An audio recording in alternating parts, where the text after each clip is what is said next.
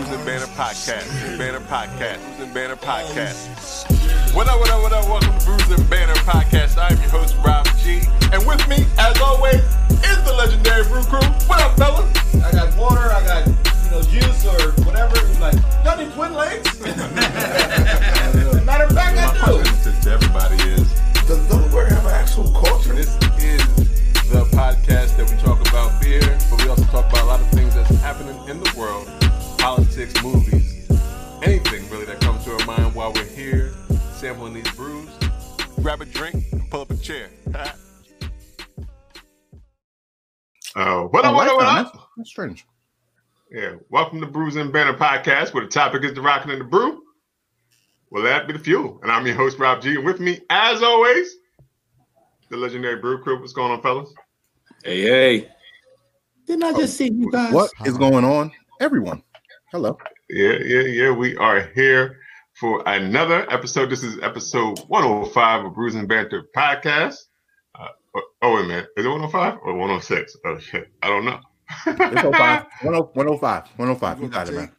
Whatever number you get. Wake up! I normally put it in the title, but I did not put it in the title today.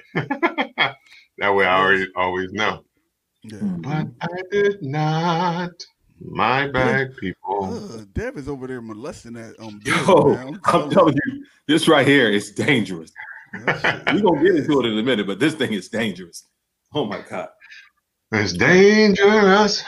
Uh-huh. I'm glad you didn't get my why my I could have picked up where he left off, though. Rob, this whole setup that you got is like it's like you're on a sliding chair or something. You keep sliding across the room. So what's up, Kimbo? I was moving because I Happy could see Sunday to you too. Cheers. In the back. Yo, but So it's that like you remind me that like I don't know. I just don't like it. I'm cheersing Kimbo Bureau right now. I'm gonna have to come over there. Tell us what you're drinking on, Kimbo. Kimbo. All right. Like I said, this is episode 10. I think it's 106. No, it's 105. It is 105. It's 105. It's 105. You're confident in your first guess. Yeah. But like always, this is our social distancing series, and we do have a illustrious Drink. Luscious. Is it luscious or illustrious? I just said it because you said I always say it. I haven't said it in a while, actually. Don't stop it in 2021. Yeah, you have it. Yeah. But we do have an illustrious guest with us. She is the founder and CEO of the Black Travel Box, and we're going to have her jump in this stream in 1 second. She's going to tell us all about the Black Travel Box, how it got started, what it is, and where it's going. So without further ado, we want to bring Orion Brown to the show. All right. Welcome. Hi. Hello. Welcome. Hello. Thank you for Thanks coming for having on me. today. I'm not cool. I don't have like the headset. I don't look like I'm in the studio. I'm sorry. And if you can hear, as long as you can hear. Right. That's all that matters. That's all that We want to matters. welcome you. You do have that island vibe going on that we don't have going on. You look like you're about to, It seems like it's a breeze coming right through the living room. it's like you got the island hair. You look that like picture in the background. Yeah. Right. Yeah. So We got to that's a keep it whole breezy even if the breeze ain't coming through. Right, Okay. There you go. There it is. There you go. There you go. I heard that. Well, we want to welcome you to the show, but before we always get started, we like to know what people are drinking on, if they are drinking. And we always start with the guests. So, what are we drinking today? What are you drinking? It's 11 a.m. Oh, you Yeah. just started That sounds like an excuse, Orion. 5 o'clock somewhere. 5 Yeah. o'clock somewhere. that part. But I will say last night I had a really, really dope sour that usually my deal is like I'll go in and be like, give me the weirdest, most face puckering, most interesting sour you got.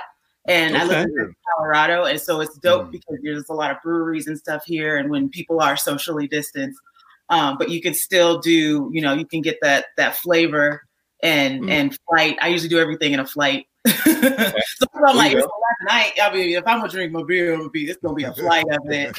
I haven't had pancakes yet, so we'll see. Okay. Hey, Ask Blue for a piece of his breakfast because the Blue's eating. Yeah, I'm done. I ate that. That was delicious. I was dancing and everything. Yeah. I should have had a Guinness. I should have had it ready because that's just like bread and butter right there. Yeah. Oh, nice. That's Okay. true. That's true. Yeah, That's but if McDonald's started selling lunch already, then you should go for it. Yeah, that menu does flip. I'm drinking it. Yes, I got it. All right, Lou, what are you drinking on today? Today I went to Gang. They have a Rosetta sour. Yeah, right. That's what I thought too. It says a cheerful cherry beer. Rosetta offers elegance, complexity, and an intriguing interplay of tartness and sweetness. Orion, I think this would be right up your alley. I know, not mad. See? That could have been your mimosa this morning. Right, exactly. As everybody knows, Gang is out of Utica, Cooperstown, New York. But this was produced by a brewery in Belgium, hence Lou Belgium. Leifman's, man, Devin, I need you, bro. Oh, Leifman's Oudnarde. It's in Belgium. It's in Belgium. Okay. So I'm pretty sure they're making the beer, and then Gang is getting it shipped, and then they're canning it and distributing it through America. But it's great, man. It tastes delicious. It looks great. This is a pour, no head, slight head, very, very purple, cherry, pink. Oh. Yeah, y'all nasty. What's that ABV though, Lou? The ABV, no head, slight head. Right, no head, slight head, nasty. Y'all nasty, man. Can't even talk about beer without 5.6. 5.6 alcohol by volume. But cheers and pass me another. This is delicious. Nice. You know what, Rob? I'm gonna just go ahead and pick to go next because I think Devin's gonna take the long. Oh yeah, he's gonna go to school. He's going to school. All right, yeah, we'll go ahead, yo. So what I'm drinking on is this Kung Fu Karaoke. Oh, I've had that. Oh yeah, I had that. IPA Yeah, that's a IPA. from From Kings City, right? From Kings County. Kings County. I know it's one of those joints. I might have gave you Where's that. that at? Where's that at? Brooklyn, Kings County, Brooklyn. Yeah, I'm gonna say. You might have given that. That's where I got it from. You could have. I mean, I don't know. I just want to Just be in the fridge. I pull it out the fridge and I drink them. Right. That's just, Yep, wherever. I don't say where this come from. I just Drink it. Crack that thing and drink it. Yeah, but this is it is an IPA, so it has Citra. It has some Citra, some Mosaic hops, some Amarillo and Sapphire hops, or Sapphire hops with some barley and some wheat. We got a lot of shit in here, but it's it's 5.5. 5.5. Okay. Volume. But Hey, it tastes like Robin, it's stronger than that. Robin, Devin, y'all know about IPAs. Is that Mosaic and Citra hops always in IPAs? Is that what makes IPA? It seems like every time y'all read the hops. No, I think they're the most. I think they're one of the bigger hops that you can get easily. I guess I should say. Okay. So it has nothing to do with the actual making of an IPA. It's a real hazy too. Yeah, Good. El Dorado probably is another one you probably will see a lot. It looks like it smells really good though. Is it real piney? Is it piney? Glass too, right? Yeah, that glass is awesome. Brian. It's a 17% drip. Yeah. All right. Deb, what are you drinking on? Dev, here you go. Here's your turn. You got your note? You got the notebook there? Nope, I ain't even got no notebook. So this was on the fly. It was on the fluke. I actually went down to my basement where I keep all my beers and was completely bone dry. Was like, what the? So I had to run to the store just on the fluke this morning, and grab a 4-pack. And I stumbled across this. It just popped out at me: a sweet and sour grapefruit IPA, which I was not expecting to see that combination. And lately we've been going to, we went to Sour Wednesday and we've been hearing about all these different kind of collaborations and kind of conjoining of different styles of beer. And I was like, I wonder what this will taste like. Since some people are fans of sour, some people are fans of IPAs. This one's called Untitled Art. The Brew. That's the brewery. Untitled Art. And this is called Sweet and Sour Grapefruit IPA.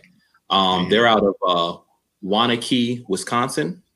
Artwork is by Ryan Smith. Ryan Smith, she spells it really different. And this is a 7.0 ABV.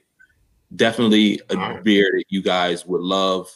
It's got grapefruit juice, apple juice, and pineapple juice in it. So this is definitely a morning drink. Orion, whoever else will have it. So pass me another. It is a morning drink. I'm mad. I'm like, I want that one. That's like a pure Look at this color, Orion. Look at that. I look like OJ. Orange juice. That's like orange juice. Yeah. So I'm looking at the right now, like, what happened? Because I could probably get it in 15 minutes. Where'd you get that from? Damn, where'd you get that from?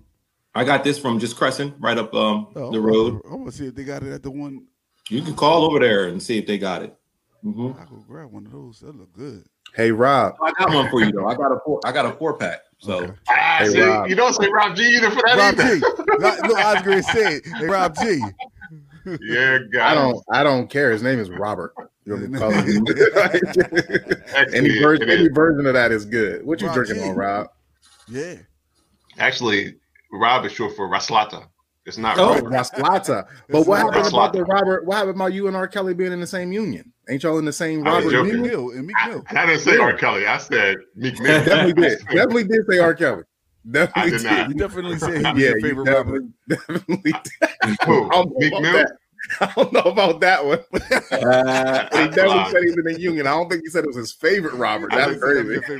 I did not say Robert. I did not say Robert Kelly was in the union. He was definitely he was expelled from the union. He was not. He was expelled. So that means he was in the union. Well, at he one can't point, be expelled if he wasn't in it. You were singing "My Body Calling Me," so yeah, he was in the union. He wasn't in my union though. He wasn't in my union though. He was in and union. Now he's out the union. He was in. Now he's out.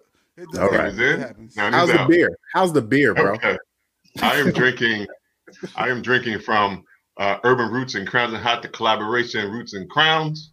There, right there. It is a 9.5% ABV hazy West Coast double India Pale Ale.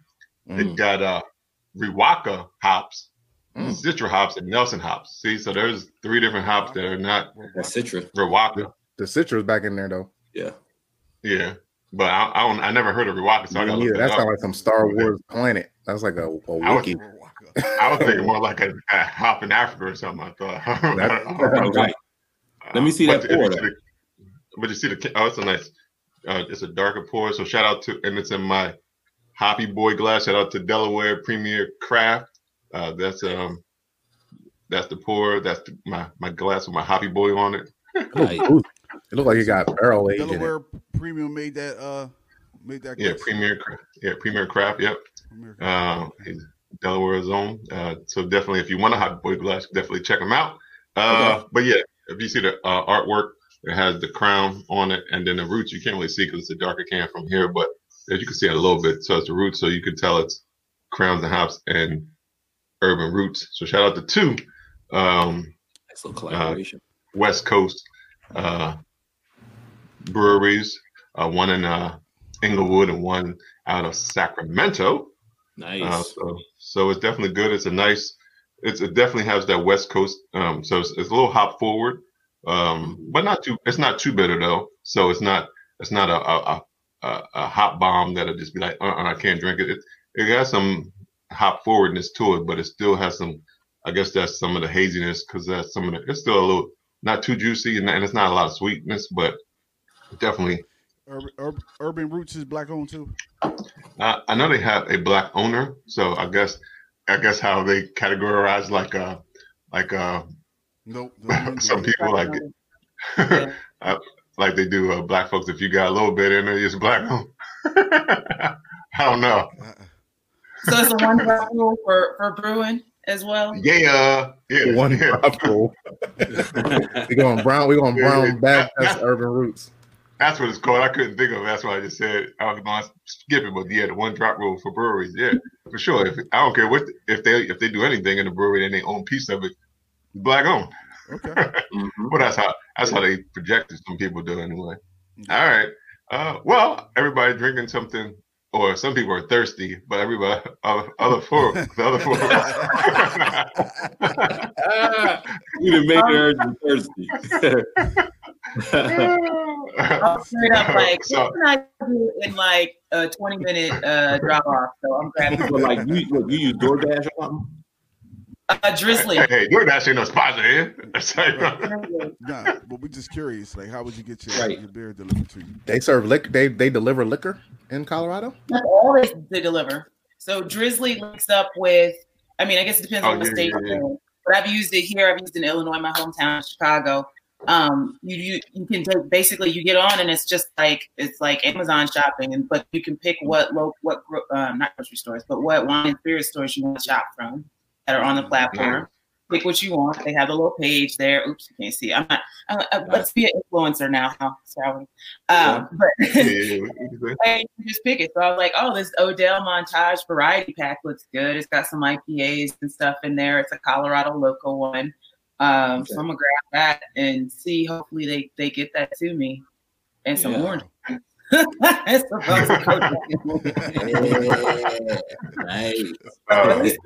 I feel better because he's like, oh yeah, I had to run to the store this morning. I was like, yeah, this morning it was like 8 and nobody's selling alcohol at 8 and during a pandemic.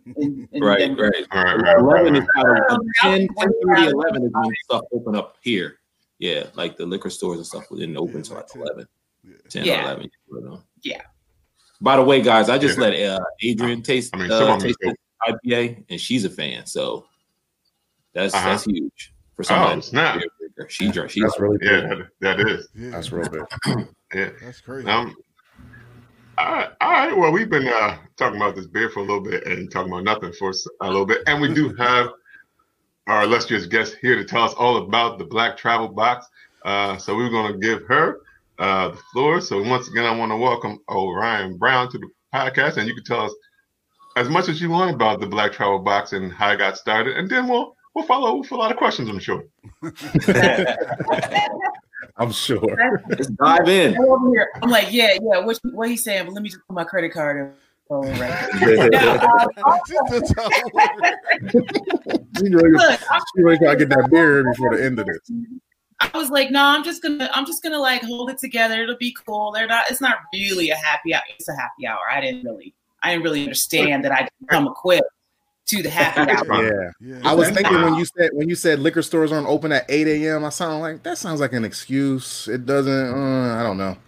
Last night, yeah. Last night when she had the flight, just brought one home with her. Just bring one home with you. I wouldn't even think about it. When I did another podcast, is Bubbles and I can't even think of the name of it. They sent me a bottle. So okay. No matter. No. We don't know her name. We don't know the name of that podcast. Right. You don't know the name. Yeah. But you took that bottle, but you don't remember their name. No bottle for you, but you'll remember our name. You don't know who we are. Right. So note taking. We'll send out a questionnaire next time to say, hey, if you're a drinker, not a drinking, what could we recommend? What do you have, or do you need us to send something? So we'll note taking. That's actually dope. I really was looking through the checklist, but it's all good. We got it. Yeah. I guess we. Especially when we get back into the studio and we still interviewing people, we want them to try the same beer we're trying on. We definitely can send them that same beer.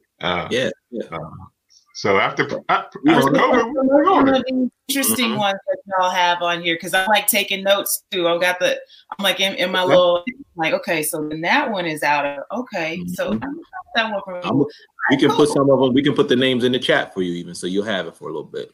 I like it. Yeah. I'm taking it. It's been a while. It's with pandemic and all that stuff. It's been a while since I've just even provided any variety for myself. It's like in the fridge, and I ain't trying to go. I look out the window. I'm like, they ain't wearing masks. I'm just staying in today. Yeah, that environment don't look safe. I know. What you on like the 5th floor? Because you looking down on people. Where you at? You in a high rise? I'm on the 11th floor, and I'll show y'all real quick. Because people were like, "Oh, you in Colorado? It's cold as hell out there." This, that, and the other. I'm like, "Nah, dude, it's sunny at 45."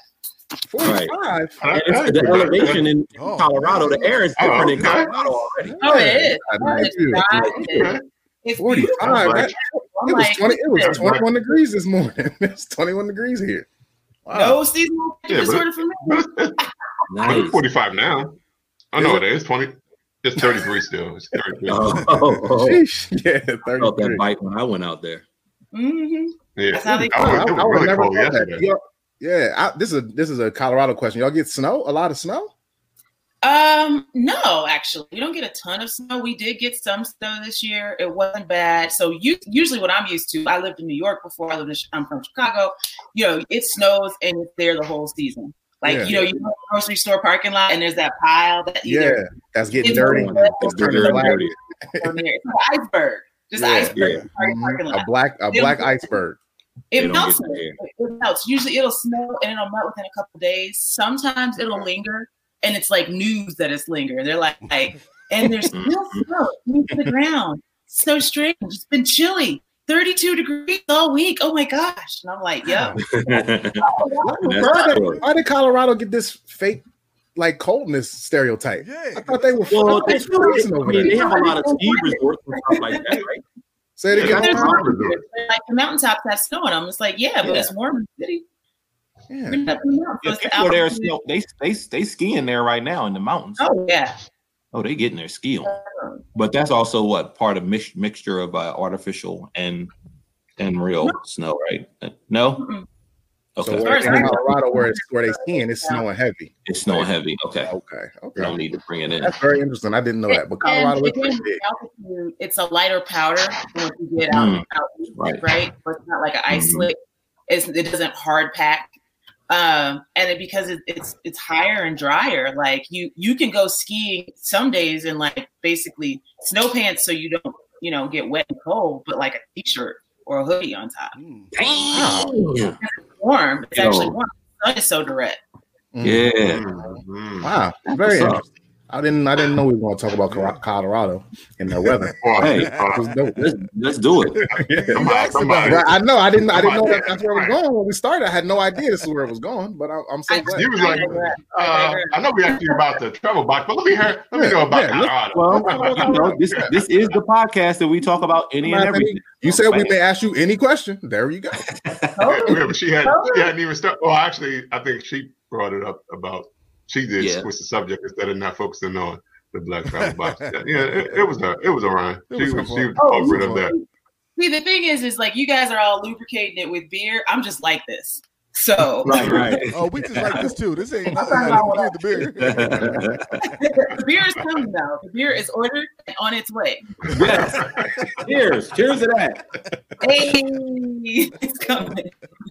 But so you asked me about Black Travel Box. I created a company, really a personal care products company. Although I think we're going to do a lot more with it. There's so many things on my heart to do with this brand. But it's a personal care products company for travelers of color. So everything that we make is in forms and formats that's meant to travel well, get you through TSA, and actually acknowledges the fact that you have a wider variety of hair textures and skin tones than that Pert Plus 3-in-1 that they put in the hotel room.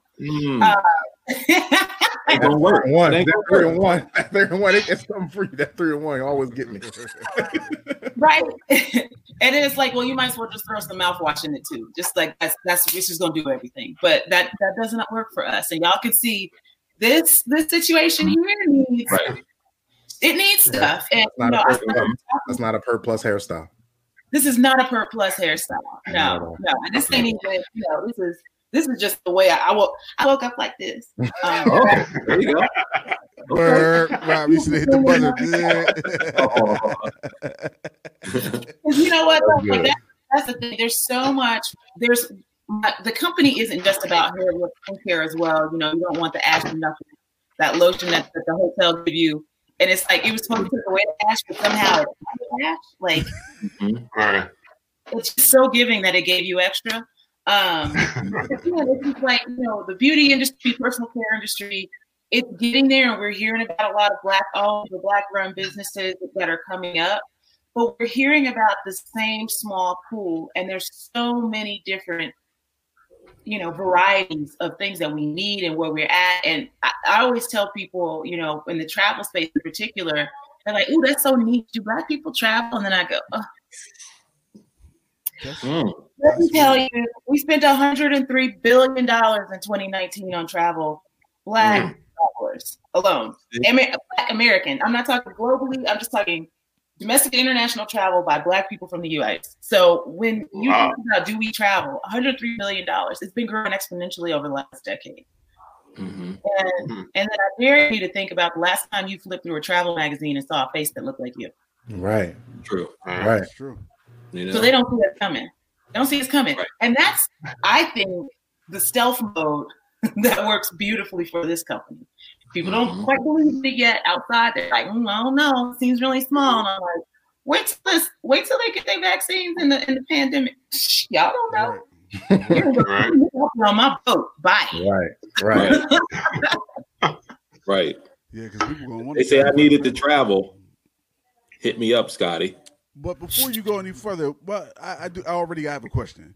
So, yes. What's your background? Like, what made you get into opening up starting this business? Yeah, so I have a pretty eclectic background, but I spent the most part of 15 years in corporate in brand management, right? And so I was working in the food industry, like for Nestle and Kraft Foods. Did some work for Hasbro for a little bit, some mobile gaming stuff, just to keep it fun. And so, yeah, I have that background of, running businesses. The smallest business I ran was like about a $30 million business. The largest one was about half a billion, right? And so, yeah. Humble brag. Humble brag. Yeah, humble brag. You know what? It is. It's not a humble, it's a brag, because I come out and talk to people, I talk to investors, I talk to different folks, and they're like, we don't really believe it. And then I get to my slide and my pitch that has all the brands I've worked on, all the things I've done. They're like, you should have said that up front. And I'm like, Chad literally hasn't gotten a degree yet. Right. Why do I have to say it up front? Chad got his high school diploma. Chad got a high school diploma, and I'm sure it was a really great private high school, but Chad is over here like, I have this really great idea. I don't know how to code, so I'm gonna learn to code and get a co-founder, and we're gonna make this. And this dude is walking out of conversations cleaned up, and I'm like, this is where I have to be like, please hear me. I come to play, and. Right. And so it's at this point, it's like, I see this with a lot of women, and obviously women of color entrepreneurs. There's a reason why we get 0.004% of VC funding. But all these people want you to sit and talk in front of these VCs, and angels are behaving like VCs as well. So a lot of people will say, well, VC funding, what we don't talk about is only 1% of entrepreneurs get VC funding. Okay. But that's still a lot of people and one little Black girl in the back. You know what I mean? And when we look at angel funders, people will be like, oh, I want to get into investing. And then they start getting on Wired and looking at different stuff. And they think that the way VCs work is the way that your investment portfolios work. I had a dude reach out to me, and he was like, I'm going to need you. I'm really interested in what you're doing. I have no skill set or anything that I can add to it. So in terms of advising, I really wouldn't be able to do that on any, on any level. But I would want you to come fly out to me and stay a few days and take me through your books and take me through your business model.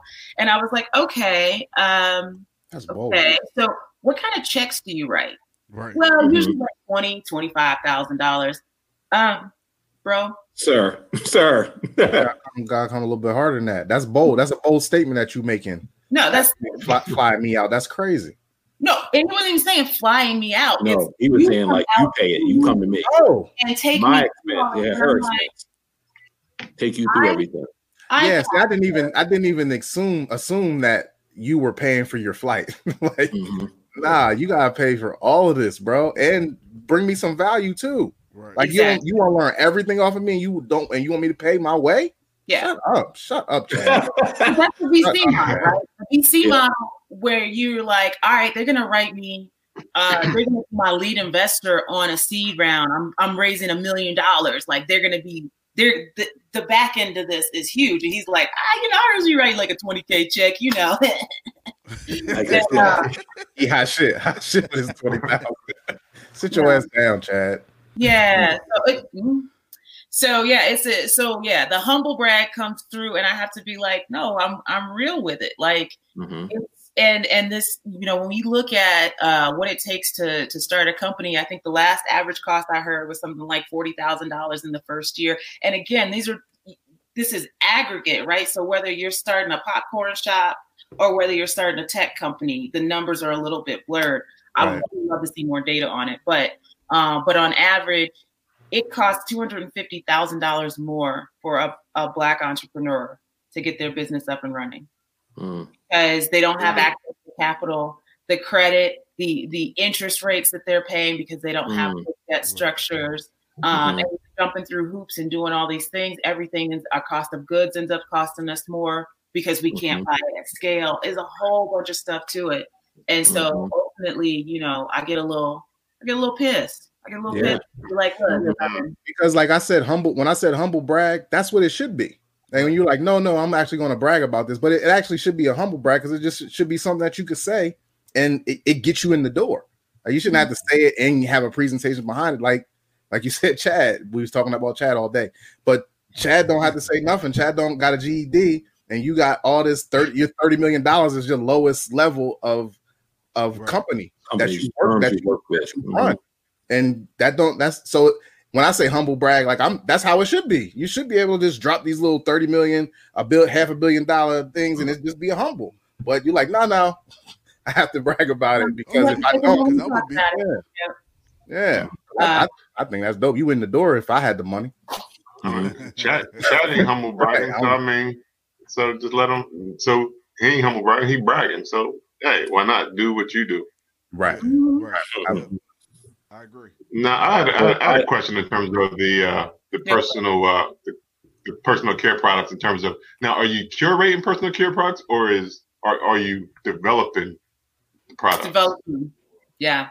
Manufacturing and developing. So one of the issues is it would be nice if we could get to a place where there was more access to the travel size product, right?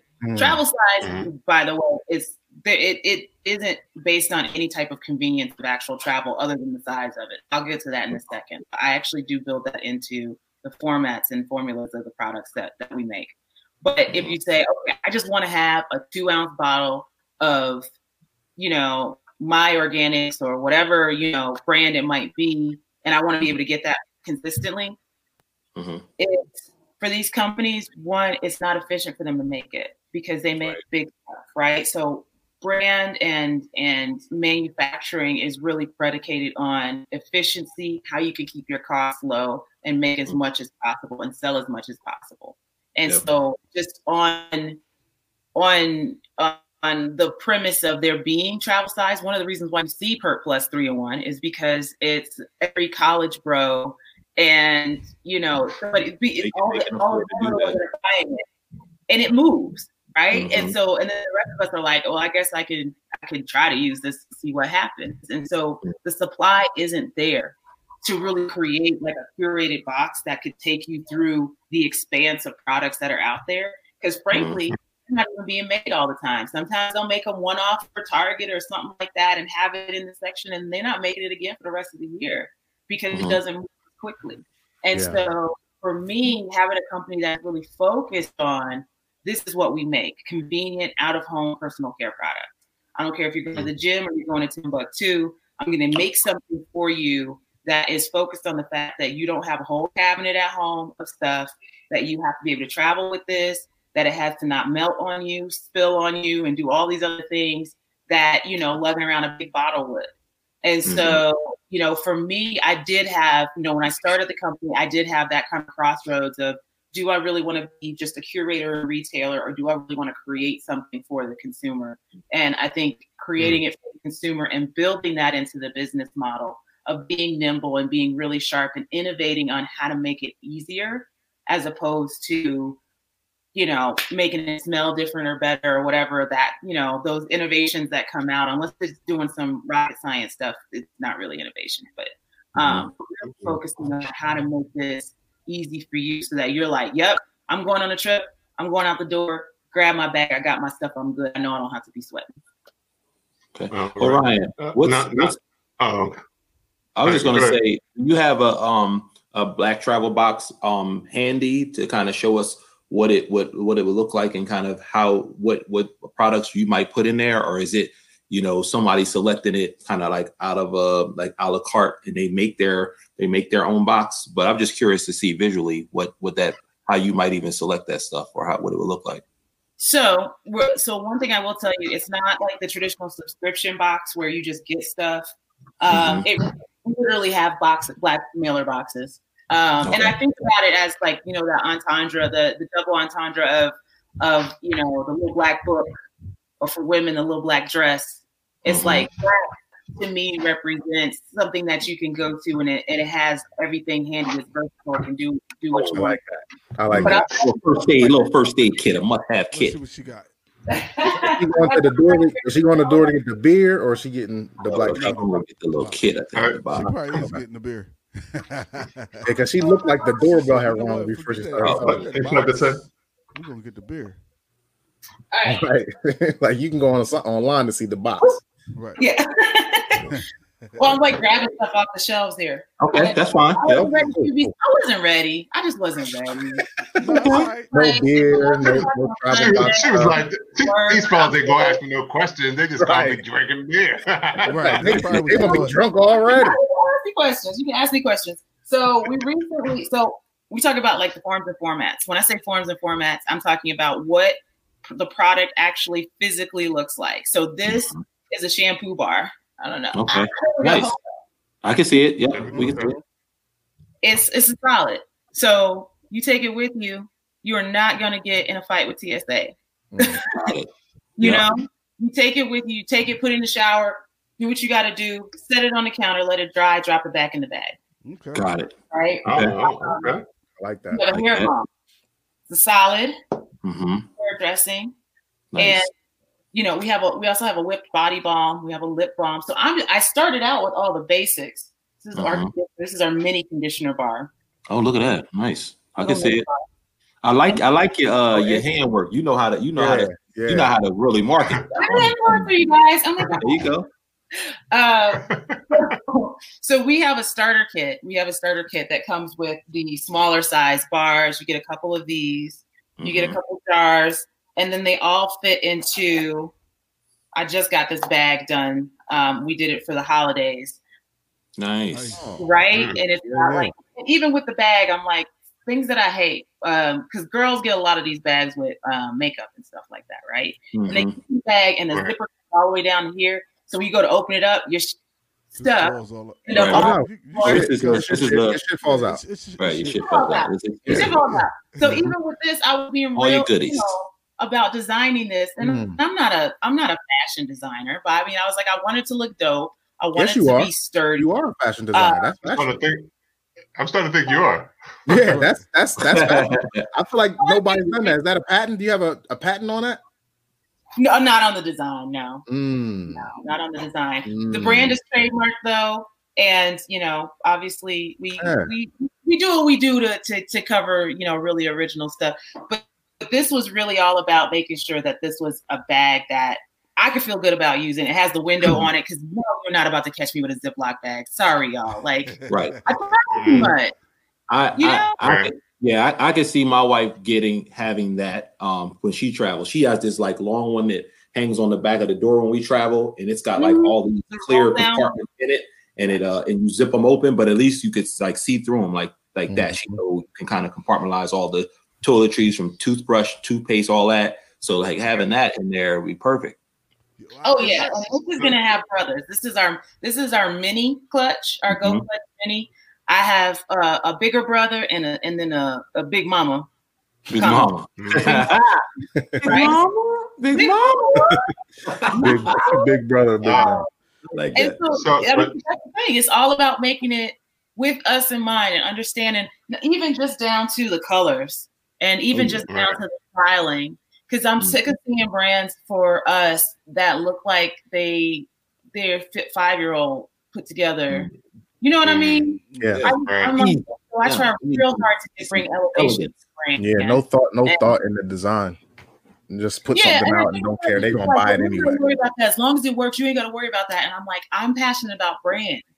I'm passionate about brand, and I'm passionate about my people. And I think we deserve to be loved on by brands and not just be given what's left over. So absolutely. Right. So the elephant in the room is brothers don't want to be not ashy. That was my question. Yeah, when she said big brother, she said the big brother bag is coming, I'm like, so she has to have men. Yeah, that was my next question. Where's the men products? Right, what's in that big brother bag?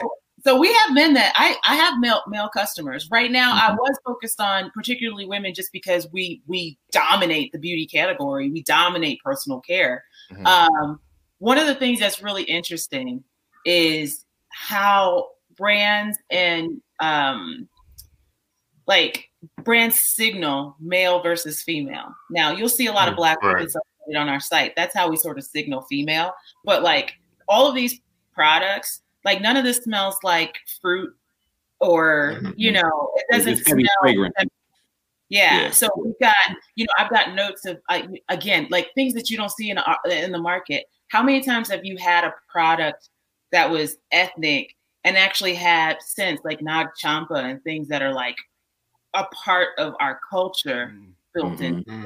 So while these are also natural shea butter based and you're going to get the nuttiness from the cocoa butter in it and all that stuff, the fragrances and stuff actually pretty neutral in scent. So either sex can use it. Either can work with it. Now, in terms of men, we've also been sort of trained that it has to be manly and black and this, that, and the other. So that's also one of the reasons actually why you'll see like the labeling.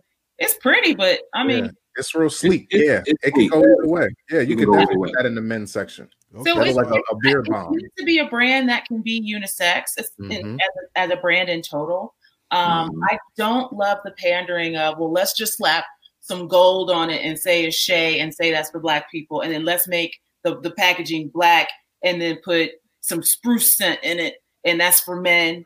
I was really thinking about just holistically, what are those travel basics? If this were to sit in your hotel room isn't going, oh, this is the girls' containers and this is the boys' like it's not. And then I think it's good too because as men we always forgetting shit. So and use our stuff anyway. Right. Oh yeah, I stay looking at my. And then your lady be like, "You can't use that. You can't use that's mine." Right? Like, no, I can't. It's like, right? You're like, no, that's neutral scent. I'm putting that on. I like that. But there will be more coming. Like when you're starting a physical goods company, a physical products company, it's inventory, it's figuring out. Y'all, I got so much. I'm telling you, I got so much stuff in my mind and my heart for this brand and this business. And there'll be men's stuff, and you can have your beard oils and all of that stuff too. But it's coming. It's coming, and I'm really excited. I'm gonna need a bag too. Yeah, I can't be putting my stuff in that same kind of bag that the ladies is using. The big brother, as long as it's not a covered it though, Yoda. Big brother, like a book bag. Why is it called the big brother? It's not a book bag. Bigger. I know. I'm just hoping. Similar design, bigger guy, a little bit sturdier, a little more square, just to kind of like get everything in, and also that pass-through window because I hate having those conversations and being that angry black prick in the TSA line because they're like, "Well, I need to go through your bag and see this," and it's like, you're not gonna pack it back right. Right. So actually, all you gotta do is add. Since it doesn't say the black woman travel box, all you gotta do is add a black man or two on the website, and that will signal for the brothers as well. Very man. Both sexes. Except for the case.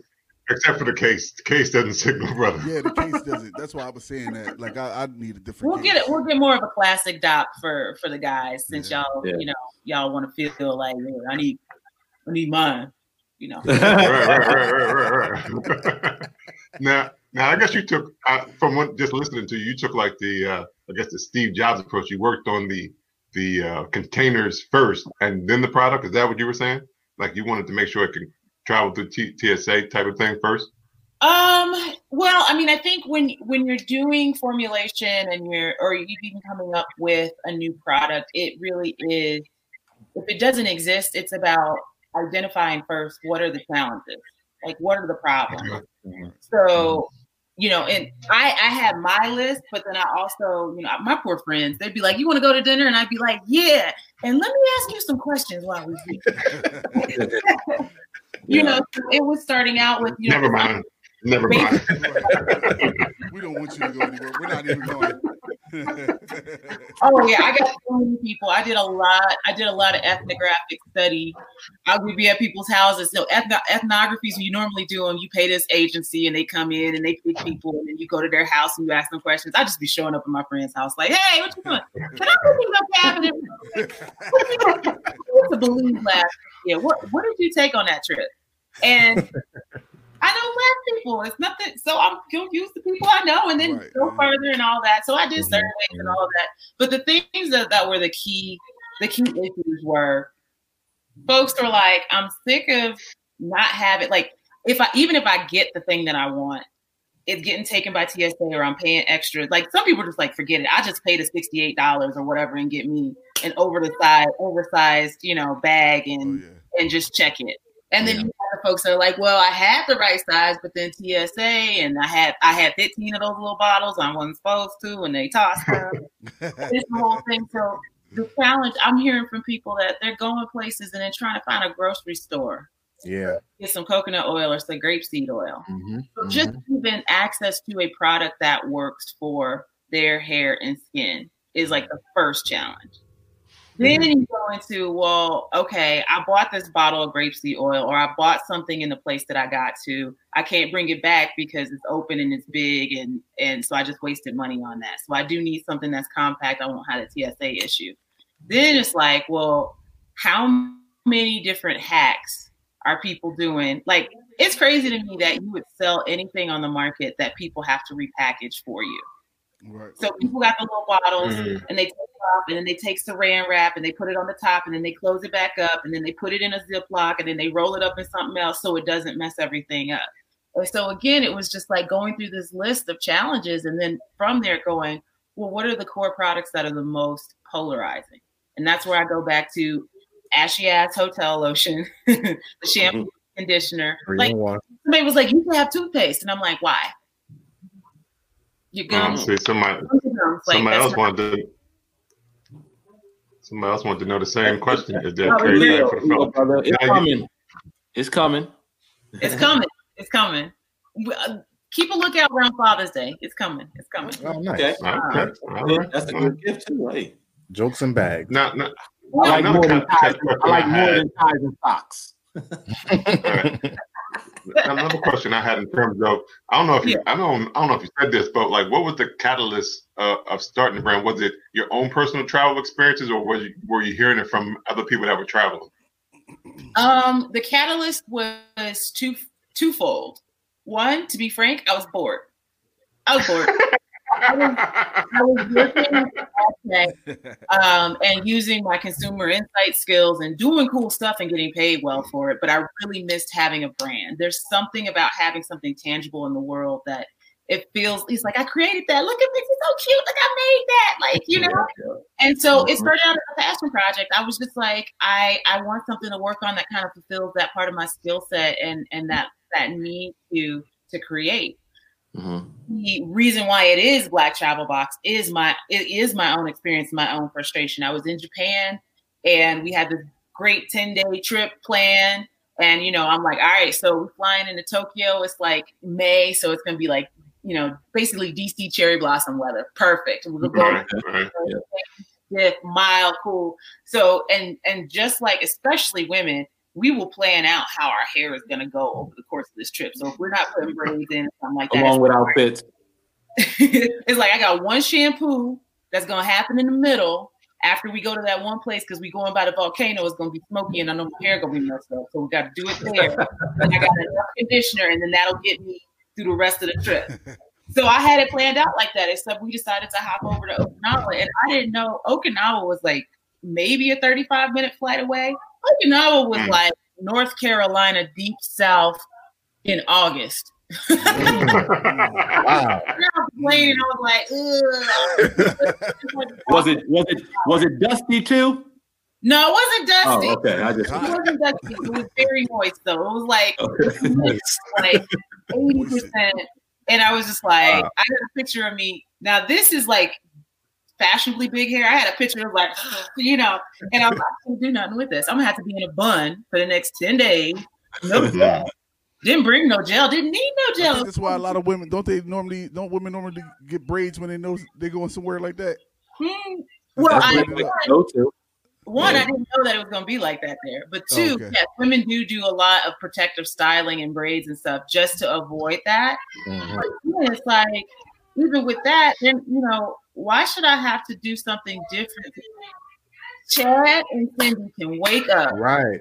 And be like, oh man, like I got covered in mud today, and go to the hotel counter and be able to be given for free things that will work for them. Yeah. And so that's where it's just like, and then you don't want to be on every vacation in braids. Like all the pictures you got for all vacations, you in a braid set. Like that's not fun. So it's creative as women's hairstyles are. Different braid styles. Right, but still, it's always braids. Like it's always braids. I went to Okinawa, it's braids. I'm in Africa, it's braids. I'm in Canada, braids. Like, geez. Right, like that lady really like braids. And like, no, she don't. She only wear braids on vacation. Right. That's a good thing. It gives. Okay, we could talk. I mean, I guess we could talk a little bit just while she's. Let's just talk about her. So her hair. Yeah, we want to know why you keep on getting that close to the camera. Me? Yeah, you. Back up. You look like you about to say with your tag, like it's Lou Belt. Follow me. It's my camera, niggas. I can do what I want with this camera. Back up, nigga. You know what I mean? Oh, look at that. Okay. I'm excited. Let's see. It literally was less than 30 minutes. That variety pack. Nice. Yeah, it was less than 30 minutes. That's awesome. It was. And there's a grapefruit white ale in here that I feel like, since I don't have to feel. Definitely try that. Crack that one first. Are they cold? Do they happen to be cold? They could look a little chill. Oh, they're cold too. Awesome. Yeah. That's straight out the grid. Yeah, I looked at drizzle, but we don't have drizzle here. It's changed. Okay. Drizzly. No, of course we don't. We can't. No, because we don't even have it with Tavor. We don't have Tavor. We don't have any of that here in Delaware. It's crazy. Which is dumb because Jersey they can get liquor delivered. Right. And it's right across the bridge. We got. You live closer to Jersey than you live to me. Right. And I still can't get beer delivered. We get my Hold up. I'm still here. While Ryan is getting her thing, hello, Bias, Barrels and Leafs. Good morning. Yes. Brandy. Hello, Brandy. Well, Bias is Brooke. Hello, Brooke. That's Brooke. Brooke Sinclair. Oh, okay. Hey, Brooke. Hey, Brooke. Thank you for letting me know that, Rob. I would have never known that. Yeah, but thanks, guys. Brandy, Leo. They said we gonna support. We was on their podcast, his Barrels and Leaf podcast yesterday. Yeah. Thanks for the love, guys. Yes. I didn't even see the comments. So there's so many different ways to do streaming and all that, and I just didn't. I didn't even pick up that there's a comment section over here. I'm like, hey y'all, I'm sorry. Yeah. So what's funny? We've been doing this. We've been on this platform for a couple weeks. I just found out like 3 weeks ago that we could see the comments. Wow. Yeah. So, back your bottle. This isn't a loaded question, but you keep talking about Chad going back to the hotel and being able to throw these products from the counter that they give you for free, in your hotel. How have you decided to maybe partner or market Black Travel Box to some of these hotels, and what have the challenges been if you tried to kind of knock on that door? You know what? I think it's interesting now because it's something that's coming. You have to be able to have, before you get that PO, right? Before you have to be able to have something to put in front of them. And so the products that we have now are really the direct to consumer products. So I'm actually in the process of developing out what would this look like for hotel in terms of price point, and amount and all that stuff. Because, kind of they restock this stuff like every day, every room. can't be, Exactly. Scales going to be huge. So there's a few. I mean, so there's a few things. There's definitely some hotel chains that are like, well, we really want something that everybody can use, and it's like, well, then you should actually have stuff that everybody can use. Right. Mm-hmm. Right. Don't just say it. Can't everybody use some shea butter? Oh yes. Yeah. I feel like shea butter works for everybody. It don't matter what melanation you got. Shea butter is beautiful. Exactly. So it's really about figuring out. There's a number of ways I want to do this. I wanted in airports. I want go bags in the airport that you can just grab. Definitely want to talk to and work with hotels, boutique hotels, and especially the ones that are getting this realization and tapping into. Oh, y'all travel. Oh, y'all travel. And so some partnerships that I'm looking to go after. Even when we talk about like getting into different places, doing test markets around like Black Ski Weekends, and when the big events back around, it's like Marriott. You're going to be hosting everybody at this ski resort that you're at. Exactly. Now it's something everybody uses. This weekend, something everybody needs. Right, exactly. Now what you're going to do. Hear and recognize who they are and celebrate who they are by having something there for them, especially more than just a banner. Exactly. Now, obviously, with 20 ground and everybody, it was like, this ain't the time to really be pitching them. But when it comes back, and it is going to be coming back very soon, I'm excited to have some of those conversations because I think we can do some really fun things. Prove out the model. Yeah. It's still that world. We got to prove those things out, but I want it to be ubiquitous so that you have an opportunity to get what you need when you need it, where you need it. Yeah. Orion, it was. Go ahead. It was funny because when I first heard the black travel box, I actually thought it was like a subscription box. And I was like, oh, it's a black subscription box, but it's not that. So it was actually. The more I read on the website, I realized it wasn't a subscription box. But like, do you have plans to do something like that too, or is that just not something that you would want to even get in part of? So actually in launching so this is the funny part. I soft launched the business while I was going for funding. And I didn't, it was more of a soft launch in the sense that why would I pay a bunch of money to go do consumer insights when I could just put it up and ask people what they like? Like, essentially the thing is insights. It said, it's people's money. Would you buy this? Asking somebody, would you buy this versus being like, here's the price, here it is. And seeing if they put their credit card in is too. And so I went ahead and soft launched with the products that I just showed you, and there really were the MVP. And so in figuring out what we wanted to be included, what the model should look like, I did test subscriptions at first, and I was like, okay, but the subscription model was more like a Amazon subscribe and save, so you could get your product as frequently as you needed it. And I really it was fine, but it wasn't a really robust program that was super value added. So I was like, you know what? I'm just not even gonna worry about that right now. You're gonna come back and buy anyway. We have purchasers. And Orion, your business is more like it's travel oriented. It's not like you said you seemed like you were intentional about that earlier when you were like, it's not household items for travel, but you want them to be able to go to the gym with them, and it's all things outside of the house. Yes. So that's why. So I feel like its subscription is kind of because how often do people aren't traveling every day? People may take like 3-4 trips a year. Like that's a lot. That's a lot. There, you fine. You out there. Yeah, right. I think that's average though. Yeah, you're right. I'm joking. But on the flip side, who's traveling week by week, Monday through Thursday. And then me that's going once a year if we can. Yeah. But then another thing is that every travel ain't getting on a plane. So I guess people who do travel more than often. Even if it's a drive, you still don't want to have to carry all that.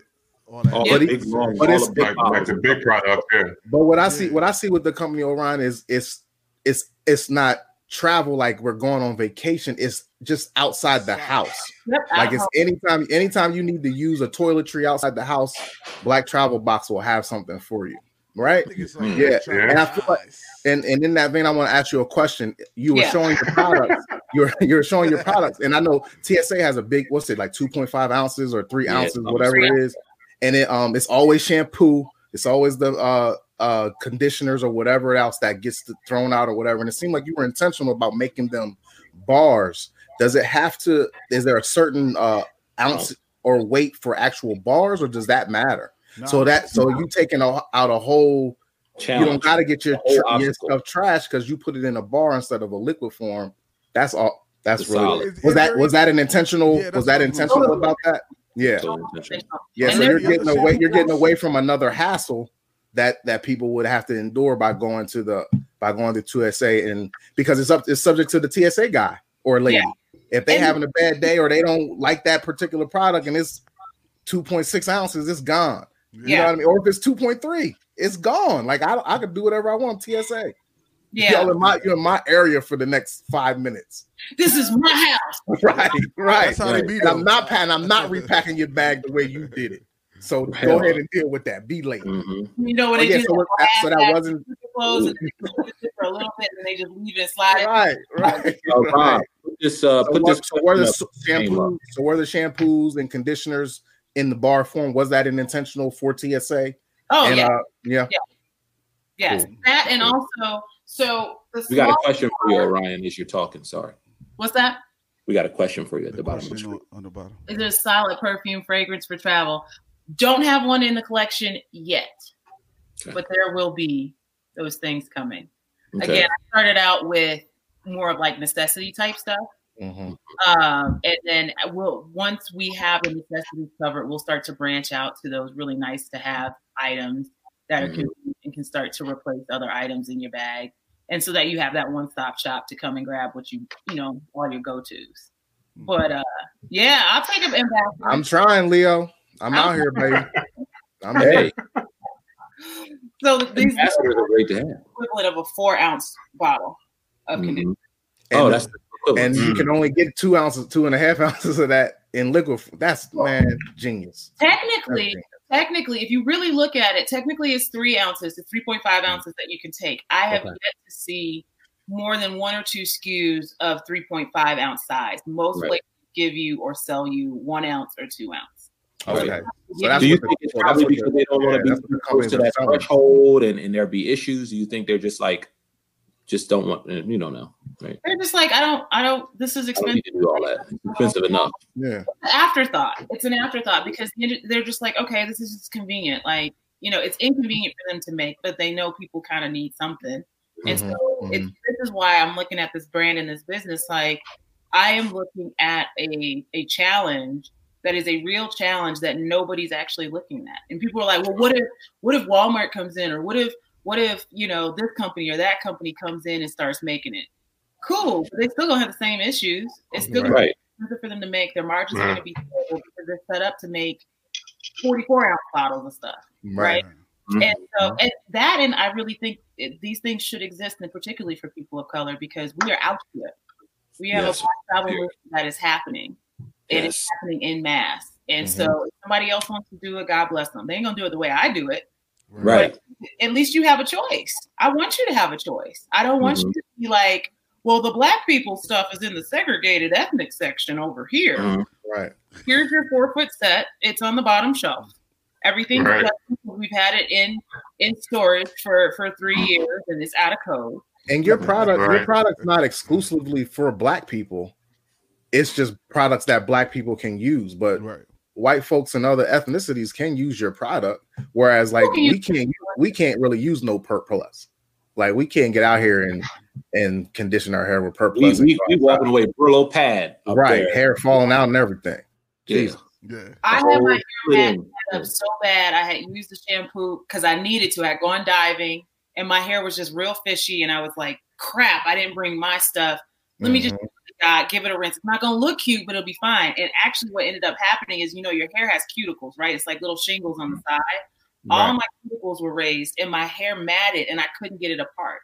And it was like, I had to go to the front desk and be like, I need like a dozen bottles of conditioner. So I had to let it keep, so I wouldn't have to cut my hair. I was able to detangle it, but my hair was messed up for weeks after that. Like even after going home and conditioning and all of that stuff. It stripped and did some crazy stuff to it. And it'd been better off smelling like fish for 3 days. Right? I don't know. Right, just braid it up and take a picture. You on vacation. You're a black woman on vacation with braids. We know. Jeez. But you're right on about Braid that. hater. Yes.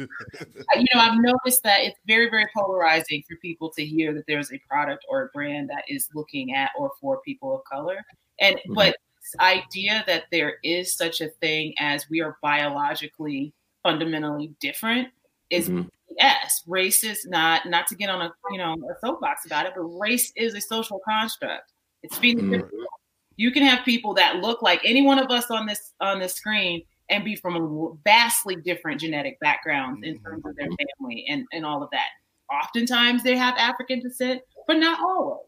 And so it's one of those things that it's like, when I have people go, well, you should really make it for white ladies too, because I sneak in the ethnic aisle all the time. There shouldn't be an ethnic aisle. There should be an aisle for hair. You shouldn't be sneaking.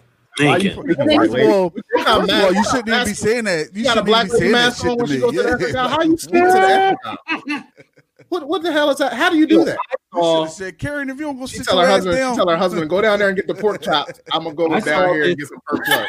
Is that how you sneak to the ethnic aisle? I don't understand. I saw a post on Instagram that in a particular like drugstore, it could have, I don't know if it was like a Walgreens or whatever, but this has happened since the pandemic. From corporate, they actually put rope or tape across the ethnic products and were told by corporate that they were not essential products to sell for a pandemic during the pandemic. Now all the Pantene, Pro V, and all that stuff was open to sell to everybody.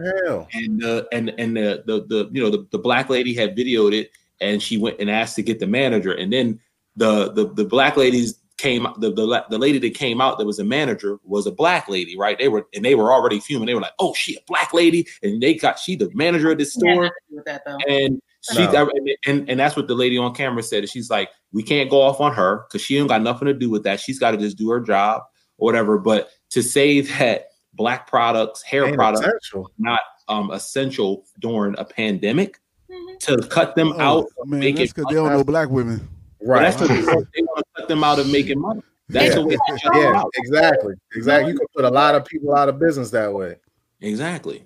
She had to go home that day knowing the store that she's responsible for, that she's supposed to be making decisions for, is doing that BS, and she has to reinforce it. Right. Yeah. Oh, Ryan, I have to disagree with you.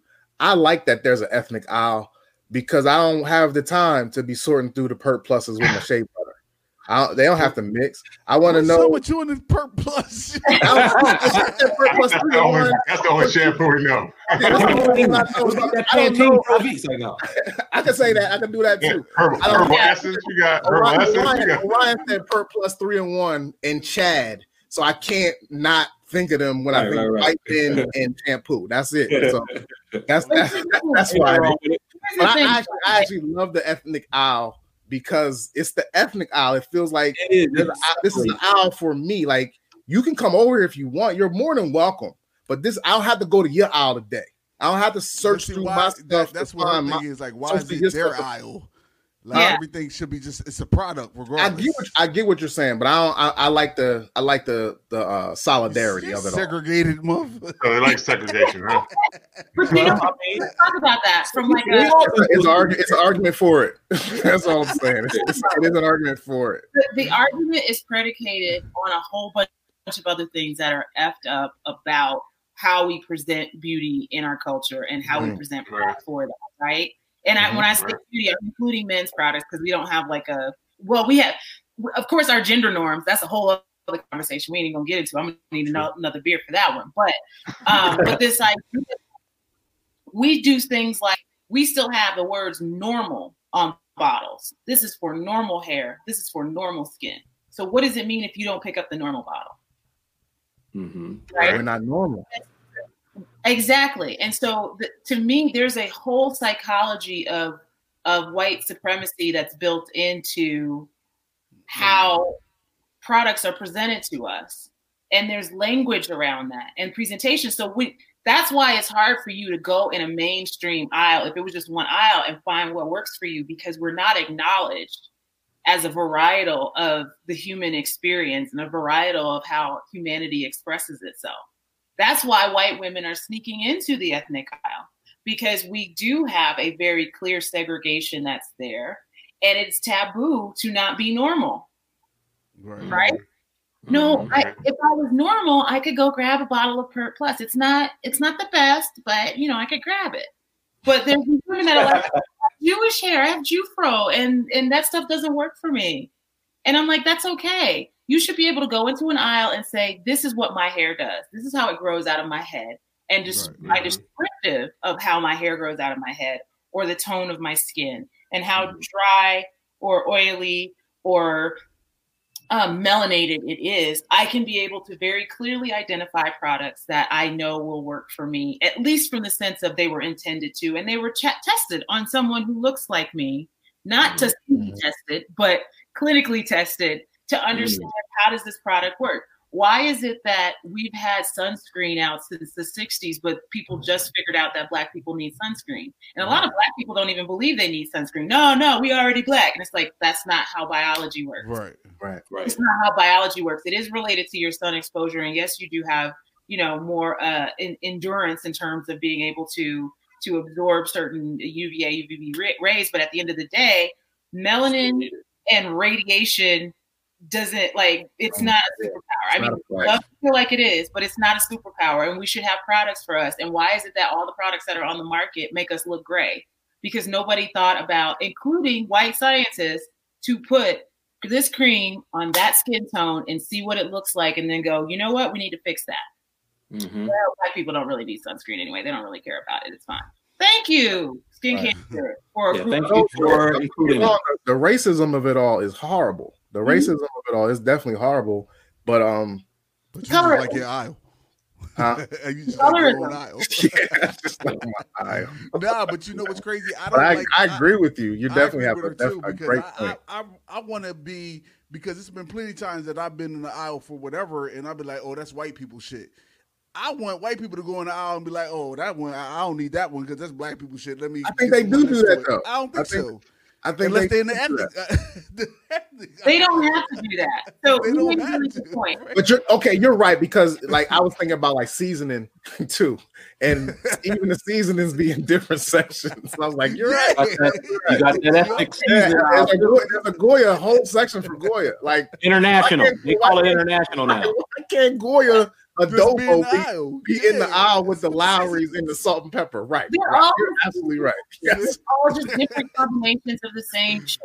Of the same stuff. There's a fallacy that we create as an industry, as a marketing industry, by saying, well, we made a section as special for you.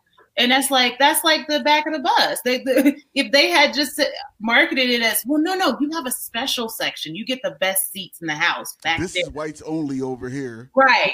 And it's, to me, I see it and I look at it as that same segregation. This idea that food, like international food versus American food, and what is American food is white American food. Our second language is Spanish. Why is anything of the Spanish language packaging considered international? That's officially our second language in our country. Yeah, true. Right? We have a lot of people that are Latinx in this country. And I'm not, but I'm still like, why should you make them an alien in a country that they clearly live in and own quite a bit of, and our leaders here? And so again, it comes down to the systems that have been in place from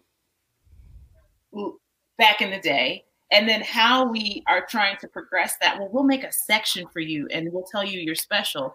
And at the end of the day, it should be, we're the human race. Humans like salt. Some of them like salt with onion. Some of them like salt with garlic powder. Some of them like salt with some paprika and onion and the garlic powder. Right. Put them all together.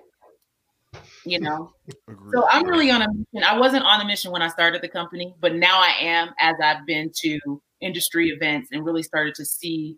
I walked up to, I was at an industry event and I walked up to a counter. One, I thought when I first started out that somebody's already doing this. Somebody already got this out there. I'm just, ignorant thinking I'm like, I'm the first one. Ain't nobody thought of this. Ha ha. And then, that little voice in your shoulder is like, please. Like, you know somebody's doing this, right?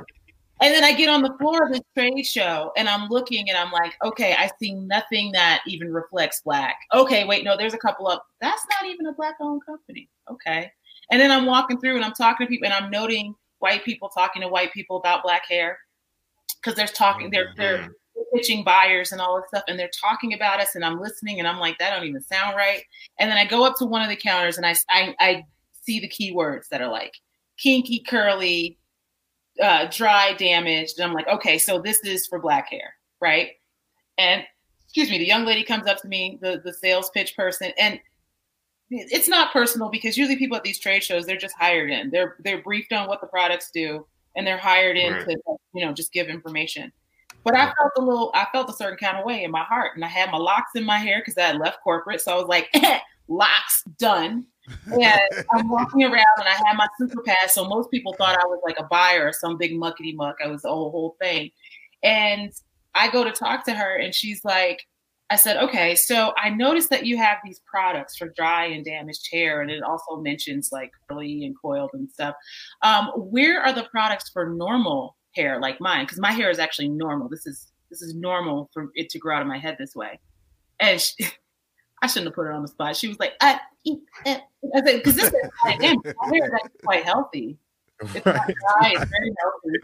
So where are the normal products for my hair type? So this is what we have. How many products do you have in your product? Oh, 100 and whatever. How many products would be applied to my hair? Oh, well, these 5. That's a damn shame. Does that make sense to you? Well, I'm not sure. That's when she says, I don't work. I just got here yesterday. Yeah. I don't know. Yeah. Like, leave me alone. Yeah. Go find somebody who's here. Like, let me call the manager. You see the manager. Somebody said that they got a Black-owned section in cigar lounges. Now, here's the thing. I think that there's something to be said for highlighting or promoting specific brands because of affinity reasons, right? So I think about it as a grocery store. The grocery store has end caps, and that's the things that are supposed to get your attention. Right. You still got the same cereal on the aisle. Right. You still got the same spaghetti sauce on the aisle, but at the end cap's like, oh, by the way, in case you didn't know. And I think it makes sense for us to have, and right now it's socially interesting and it's in to buy Black. Here are some Black-owned brands, and you can have a whole, mix of them on there. The spaghetti sauce and the seasoning and all of those things sitting there Black-owned. That doesn't mean they're not still placed in the aisle with everybody else's stuff. Right. Right? Right. There's something fundamentally different about us other than we bring flavor. And so I saw all the flavor in your hand gesture too. Yeah, that flavor when she just did the little thing. That was it. Yeah. So even with the cigar lounges, I'm like, okay, that's cool if you have Black-owned as a promotional tactic, but you should still be like, I'm looking for, a cigarillo that's, this, that, or the other, and I'm looking for a mild flavor or whatever it might be. I never know. I just let them hand me one and, just do it. By the way, go to Cuba. It's dope. But whatever, it should still live with the rest of the products and then promote. And then when it's like Women's History Month or whatever month it is, you can be like, these are all our women-owned brands. Right. In case you didn't know, the brand was women-owned. And if that matters to you, we want to let you know that it's there. Right. But the idea of segmenting it into its own area is not a benefit, it's segregation. And it's teaching us and mainstream populace that we are inherently different on a level that is biological. And it's reinforcing the same BS that made us animals and made it okay for slavery. Not to bring it all the way back to slavery, but those signals all come together. And then people go, well, he was beaten on the street, but it's not that bad because he probably wasn't even really that hurt. Because we have all these psychological signals that say you're not the same as me biologically. And that's a problem. Girl, well, that's the same thing. All right, this is taken away from us. This is taking it a little left, but that's the same way they're doing like Black folks in healthcare. They're like Black people have a higher tolerance for pain, so you don't really need that. So it is So it is crazy. But I did have a question in terms of the business. Okay, we did go everywhere. But in terms of, you said you were from Chicago. Like, did the move to Colorado have anything to do with the business, or that was just like I wanted to be in Colorado? Yeah, I just took a job out here. So this was, a part of corporate life. I was laid off. And I'm a firm believer that God does things in the right timing, because I got laid off. I got a good package. And I took that step back. I died my good package. They laid me off. Like, this may be okay. 6 months of stability. That's not a bad, and I think oftentimes I can only say from my experience, oftentimes the way that I grew up, the temptation for me was to go get another job and throw that money away because something bad might happen and I need to have it. And I was like looking at my peers that did not look like me, that had stability in their financials and their families and all of that stuff. And they're like, we're going out and doing this. And I was like, you know what? I need to at least give myself a taste of that, because I worked just as hard as they did. And just as they did that release value. Harder than they did. What's that? Harder than they did. That hurt. And so, everything happens, and I really believe in God's time. My aunt got sick right after I got let go, and it gave me time to like kick it with her. It wasn't like stressful, deathly ill type stuff, but she had to be in and out of hospital and all that stuff. So I got to like build a relationship with her that I never had, and not have to worry about driving, 45 minutes from the suburbs where my office is down to the city and then going out, all of that stuff. And then I went to Cuba. I'm telling y'all, Cuba is dope. I went to Cuba, and then I was like, all right, so now I guess I should look at some jobs. All right, let's go ahead and do that. And then one fell in my lap. I had, had that moment. I said, dear Lord, I want to go somewhere sunny, and I want to go somewhere west. In my mind, it was California, but I didn't say California. I said, just the criteria is sunny west, and I get to do something different. Mm-hmm. And I get a phone call from an old exec that I used to work with, who was like, yeah, I heard about this job, this role. And it just immediately reminded me of you, because I remember we were sitting at some recruiting event or whatever it was, and you were telling me you love old school video games. And I was like, yep, I got my NES. I got my Sega Saturn. People don't even remember Sega Saturn. Sega Saturn. I don't remember Sega Saturn. Sega Genesis. What is Sega Saturn? So Sega Saturn, small digression here. The point that PlayStation came out, the PlayStation 1 came out, Sega launched the Sega Saturn at the same time. I remember that Sega Saturn. The problem was, while the Sega Saturn was technically better on like the specs, PlayStation just shoved a bunch of SKUs out. They had so many different games. Yeah. So I ended up on the wrong side of history with that one. And so I have all of these. I keep all my classic game systems. I got my Xbox, the Xbox 360. I think there's an Xbox One in storage somewhere. I don't know. I'm with the games. And so she was like, yeah, I remember you telling me about that. I heard about this opportunity, for a mobile gaming company, the video games you play on your phone, the download apps. Okay. And, they're linked up with Hasbro, and they're taking like these massive gaming titles. So like I got to work on things like, Transformers and My Little Pony, which sounds like, okay, My Little Pony, that's cute. Those are household names though. It's hardcore. These are massive. Yeah. So they have sidebar. They have guys that like My Little Ponies. Bronies. Yeah, it's like a group of grown men. My Little Bronies. It's dope. This is why we can't keep just looking at each other and being like, masculinity looks a certain kind of way, femininity looks a certain kind of way. What is white? What is black? All of that stuff. There are things that we can kind of defend because we want to and want to maintain the culture of it, but. Like the bronies are like dudes that are like, this shit is cool. It's fun. The storylines are interesting. It's okay for a dude to like that and not be considered soft or whatever other things are. Right. Like, we don't need y'all to be toxic and fighting everybody. I mean, if you want to fight, be a boxer. But let me watch my show. What are they doing? My Little Ponies? You ever watch My Little Ponies? I said, what are they doing with these ponies? Like, I mean, what are they? They're doing the show. They just like the show. My Little Ponies. They just fans of the show. Oh, watching the show? Oh. What are they doing with these ponies? Movies, it's all this stuff. I mean, I got to go to Comic-Con working with this company. I thought I went to 2 Comic-Cons. I went to Denver and I went to San Diego. And I mean, if you are a nerd, that whole space of animation and comics and all of that, it really doesn't matter what the thematic is under it. Like, it's just really dope and it's really fun and it's very nerdy and there's a lot of love in it. So, My Little Pony positioned as a girl's toy brand, but they messed around and made a really good cartoon, right? They messed around and made really good stories, and like people were like, that's cool, So Yep. Big brother watching with his little sister. I'm like, you know what? That show ain't. Pony. You know what? I don't want the toy, but I'm gonna watch that show.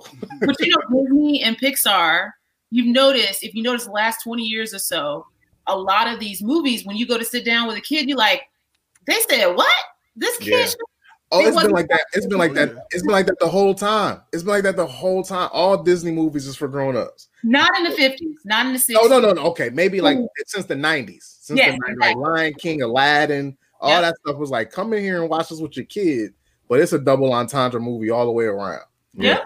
I agree with you on that. And so they're I don't want to say pandering, but they're creating content for multiple audiences. Mm-hmm. And this is where we have to take that step back and be like, bro, you watch that? It's like, who cares? Like, who cares? Yeah. You were watching it with your I'm a Care Bear fan myself. The Care Bear stare ain't no joke, bro. Yeah. That Care Bear stare ain't no joke. Right. I love it. You know what? That Care Bear movie. I care. Did you shed a couple tears on that joint? That thing's I emotional. watched that so many The dope part times. is I just watched that in the last month. Really? Yes. Did you cry? Did you cry still? Did you get emotional? Nah, I ain't cried, but I was like, yo, this shit's still good, yo. And they're teaching life lessons, and that's the other thing. Yep. When you're teaching life lessons, this is the stuff that Mr. Rogers made mainstream, right? Because what didn't nobody care about? It was just entertaining, hit him over the head with a can, Tom and Jerry stuff, which I appreciate. I appreciate that. Yeah. But when Coyote funny. I guess I shouldn't judge someone because I'm jealous about this, or I guess I shouldn't do that. When you start getting into those stories, it makes sense and it hits for everybody because it's human experience, and that's the dope part. And then it also happens to be magic and all kinds of other fun stuff. But I was the Transformers kid all the way. I watched Transformers and G.I. Joe, and so when I got on Transformers, I was like, man, that's like a bucket list. The best moment of any Transformers experience that was like animated or whatnot is when Optimus Prime died back in like 86, 87 and turned gray. And I was like, thug tears. Wow. It's powerful stuff. Yeah. It is. Now another. Oh, go ahead, Lev. I was just gonna ask, without me going to the website, what's the price point for the small travel black box travel box with the products in it? So the carry-on starter kit, I believe, is at $36 right now on the site, not including the bag. The bag takes it up. I think we have it with the bag at $65 because this is Saffiano leather. It's a nice bag. This thing ain't gonna fall Okay. What's the name of the leather? Saffiano. So it's vegan. Saffiano. Leather, and you won't be able to see it on the camera, but it has a really nice texture to it. I don't know. Maybe you can see some of that texture. Yeah, it ain't that vinyl. You get that vinyl wet, it's gonna start cracking. Right. Yeah, it's not gonna do anything that crazy. That's not that. Take that on the counter. That ain't no New That's Jersey counter. counter. Yeah, I thought you said it was Tatiana. over and over. I knew that's where you was going. That is not Tatiana leather. What the fuck? I don't So want without the bag, the travel bag itself, it's going to come in like a brown box or a color box, black box. Okay. But, Hey, Oran, I have a question. I have a question for you. When you the shampoo bars and everything, they come in, they're already prepackaged. Mm-hmm. What do you just put them right directly back in the bag after use? Yeah, you can just drop them back in the bag after use. I am gonna get to some little containers and holders for these that we get. Yeah. You know, on. It's that, man. I tell you, if I had $1 million today, you would be like crazy, blown away about the stuff that we would have on the site. But we're gonna. Keep on pushing. Keep pushing. Let it dry and then drop it in the bag, and then eventually have its own little little accoutrement for it. But the other thing is I don't like over engineering stuff where it's like, well, you got a container for this and a container for that and this, that, and the other. So I'm also taking time to be really mindful and think about like, do I just want to fill your bag up with random crap that get broken or get left? Like, so one of the issues is when people travel, particularly when we're talking about like vacation travel or even business travel, we end up leaving a lot of trash in a lot of other countries. And so I just like to be mindful of that. Even if other people don't care about it personally, I'm like, how can I make this as sustainable as possible? And what are the ways in which we can make everything usable and reusable as much as possible? So there's stuff coming. Climate change. Let it drop. Hey, Harlem Capital. I know you got $100 million from Apple, so better check out the Black Travel Box. Harlem. I had another question in terms of. I know you said you developed the product yourself. So how does it go from ideal to formulation and then to an actual finished product? Like how long does that normally take? It depends on what it is that you're making. So the products that we have right now are considered cosmetics. They're not considered drugs. Drugs would be anything that has an active ingredient. So technically, toothpaste is a drug. Technically, sunscreen is a drug. They have different rules from an FDA perspective as to how they have to be manufactured and how they're tested and all of that. One of the reasons why, when you look at the ethnic aisle, quote unquote, many of the products have incredibly bad ingredients, not even listed on them. There was a study that was done, I want to say in 2018, where they looked at, products marketed to Black women, and they found all kinds of hormone disruptors, things that cause fibroids, all kinds of just chemicals and stuff that wasn't even listed on the ingredient list. And a big reason is the FDA doesn't pay attention to what goes into cosmetics. They care about what goes into drugs. Cosmetics, if you have an issue with something, if you put something on your skin and it burns you and you go to sue them, the FDA will come back around and be like, oh, you guys weren't supposed to do that. We'll back this up. But there isn't like that proactive vetting, and certainly not of the ethnic aisle. There isn't proactive vetting because we're not looked at as an important group, in the size of the market, even though it's been 9 of every other ethnicity. So to answer your question in particular, the way that I approach it, my experience was in food. And so I always thought about, I would never work on brands that I felt like were not safe for me to feed to my family. Like that was just a personal line that I would draw.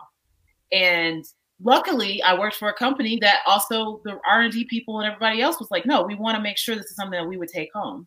And so you start out with the idea, like I talked about earlier, we start out with the problem set, like what is the problem? And then what are some potential solutions for that? Because my products are primarily natural products, it was really easy to formulate and develop and be like very straightforward because we're not trying to, you don't have to bring in a chemist to do that. To make body butter, you don't have to bring in a chemist to make body butter. And so now it's more like, what do we do with these to make it more stable, to make it less prone to melt and things like that? And that's the difference between the changes in like the type of coconut oil. There's 78 coconut oil melt. There's also 92 degree melt. Let's go ahead and use the 92 degree. It's still coconut oil. They haven't added anything to it. It's just the way in which it's refined and the way in which it's distilled down is what makes it melt a little bit at a higher temperature. And so I went through the process of doing formulation. Personally, I was starting out with MVP products. So I was like, obviously we're going to go to a big manufacturer and they're going to like help us tweak it and make this like scalable, because what you make at home usually can't be made on a product line. The interesting thing is though, because of the forms and formats that I'm making, because of the changes I've made to the formulations, a lot of manufacturers really struggle with it because they're like, no, I have a lotion. So you can change the flavor, the scent of the lotion, and you can put a different label on it. And that's what you can kind of get for smaller businesses that are looking for lower order quantities. So I developed out all the formulations myself for the base products because they're cosmetics, they're not drugs. There's other products that I have in my pipeline that I'm interested in, and I would bring in a formulator to help me build out. Typically, when you do this process, and especially if you're working with a manufacturer, you would start out with briefing them on, here's the product that I want to make. I want to make a product that makes, so I want to make Soul Glow. Soul Glow could be a spray that I can put on curly, kinky, coily, textured hair, and it should add moisture, shine, and it should, be like activator. Here are some other products that are like it. Here's Soft Sheen. You can use that as a reference. The thing I don't want is this ingredient, that ingredient, the other ingredient. And I want to make sure that we have this, and this ingredient in it as well. So you brief them. They go back. They work on bench tests. They do all kinds of stuff. They basically play with the recipe. And that can take weeks or that could take months, depending on, what you're trying to get to. And then once you get to one that you like, then you do a line trial, which means that you take that product, make a bunch of it, put it on a manufacturing line and see how quickly it takes, whether it clogs stuff up, all just making sure that it works, right? And then once you've done your line trials, we have to go back and forth and reformulate and change stuff and tweak stuff so that the viscosity is right and so that, just the thickness of it is right and that, and you can clean it properly and all of that. So that can take several months as well. So when you're talking about this from a mass manufacturing perspective, it can take easily 6-8 months or even a year to get a single item out on the market. Mm-hmm. Wow. And in that vein, Orion, how long from idea to now has Black Travel Box been running? I had the idea in May of 2017. Okay. I pretended like it was just something funny that I came up with on vacation until August of 2017, where I was like, I am talking about this every other day. And my partner at the time was just like, you just need to do it. You just need to make it. Like, I know you can do it. Just make it. Just do it. And I'm like, And I had that piss to get off the pot moment where I was like, you got to either start working on this or stop talking about it. Like, you don't want to be a person. Exactly. See something like, I invented that back in the day. Everybody got that uncle that he invented something. Right. But he don't got no money off of it. Why didn't you tell nobody? Why didn't you put a patent on it? Why didn't you do anything with it? And so I didn't want to become that person. So August 14th, I sat down in front of my computer and I named my company Black Travel Box, and I licensed it, and I was like, the government knows my name now, so we got to do this. Yeah, awesome. Well, congratulations for that. Congratulations. Yeah, absolutely. I think we could probably talk to you for hours because it is going on an hour and 37 minutes. But did anybody else have any more questions? Nah, I could make up some, but I think you're trying to wrap it up. Come on, if you had a question. I mean, we can hit her up offline, so it ain't like we can't. It is. It's good. What flavors are hopping out from that? That's that L, right? I don't know. She ghetto. She drink that shit right out the bottle. I would have too. Like, you don't need to pour it. Right. That's what the bottle's for. Exactly. To make you feel that it's the pretty bottle. So I get it. What's it called again? Grapefruit White Ale. It's Odell Brewing Company, which I believe is a Colorado brewer.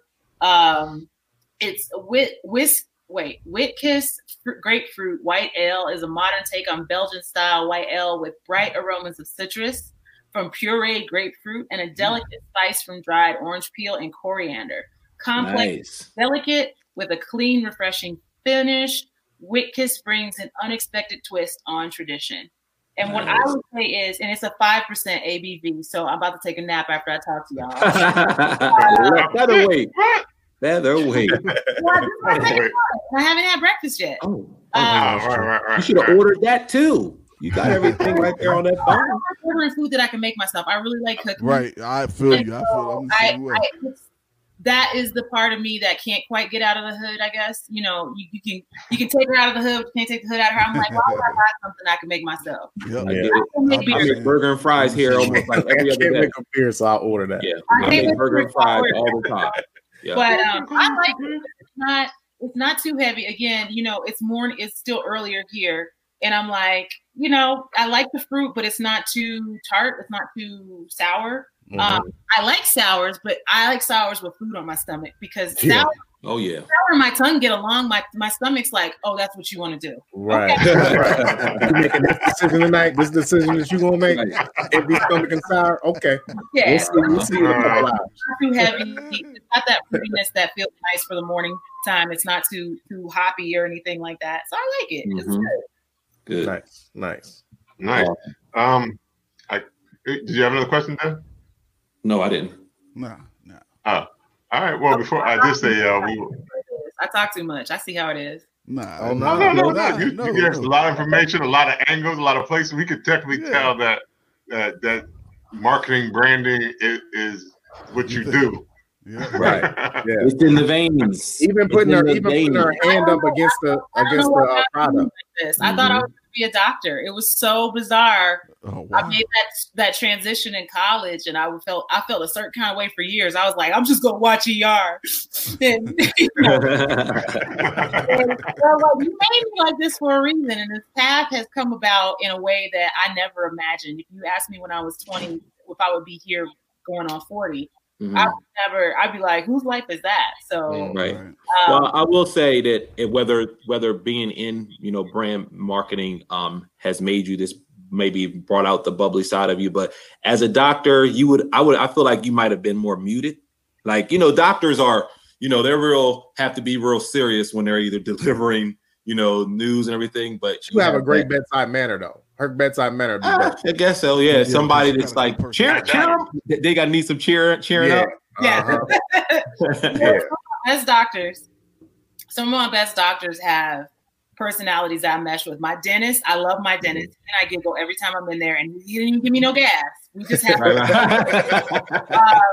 I have Black dermatologist, Dr. Victoria Barbosa in Chicago. So if anybody's in Chicago, Dr. Victoria Barbosa, she's a Black dermatologist. She's so legit she knows all her shit, but I always had a great time visiting with her. Not just because she was Black, but because she was fun and she was interesting and she was real, and you could tell she cared about her patients.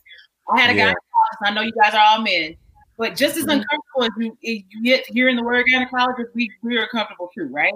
And I had a man gynecologist. He and I would talk about Star Trek every time I came in, and I was like, boom, I loved going to kick it with him. That makes sense. Star Trek gynecologist, that makes sense. What? No, because you're going to places that you know. He's boldly going. That's funny. No man has ever gone before. Boldly go where no one has been. If the music started while he was rooting around in there, I would be a little bit mad. Yeah. Wow. Rooting around.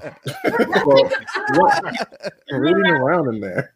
I will ask this, and this is more of just to kind of tie back into the beer line thing. Being in Colorado, some of the biggest beer fests I've looked up are in Colorado, Denver area. Like, have you went to any pre-pandemic that were like, kind of that they kind of reminded you or that made you feel like this was you not necessarily that you felt like you belonged, that you would continue to go or to visit, because we gotta make space in most of these beer fests for ourselves. You know what? That's a very fair point. I'm not gonna lie. I can be a pretty gregarious person, but I don't like huge crowds. I don't like crowds at to elbow, so I don't really do those. I have done though, smaller setups, and there was one in Chicago that I went to that was done at like the House of Blues, where you get they put the cup around your neck. It's like Mardi Gras Brews with a cup. Oh, really? Yeah. I like the experience of tasting and interacting with people, and I've done that at different levels. I don't like going to massive events because it's just an issue of, and whether it's a food event or a beer event or music or whatever, now it's the issue of I'm standing in line for 3 hours to enjoy myself, waiting to enjoy myself as opposed to enjoing myself. Yeah. That being said, this is the land of craft beer. And so it's really fun to me. Like, I almost got into it with this dude at the ballpark because he was like, I want to, he was like drinking a Bud Light or something. And I was like, why are you drinking piss? Like, why are you doing that to yourself? Right, see, I told you all that. And so we got into it in a friendly way. Right. Banter. But I love, there's moments where you want to get the Coors old style can and just, feel a little trashy and play some video games. We got a place called One Up here that's like a beercade. And, you don't want good beer. You want to drink something. Oh, snap. Wow. Yes. Hold on. What is that? You don't know. I'm glad I asked this question. What is that? We don't have that. We don't have stuff like that. Arcade with a bar. So sometimes they call them beercades, sometimes they call them barcades. They have them in Chicago. They have a couple out here. I know they have some in Jersey City. I don't know about New York, but I know Jersey City had one I've been to. Okay. And it's for grown-ups, right? Like you get in there and it's grimy. I mean, think Tron. Y'all are old enough. Y'all know Tron. Yep, Tron. Spot, but with beer. And get up there, and you're kicking it, and you're actually playing those old games, Galaga and all these different things. Oh, I got Galaga. All right, I got my kids Galaga, Dig Dug, and all that on this like power, like this game, and they love all of them old school. Oh yeah, it's dope. I play it better. I play it more than them though. I play it more than them. I be beating their ass. Yeah, you can't beat my score.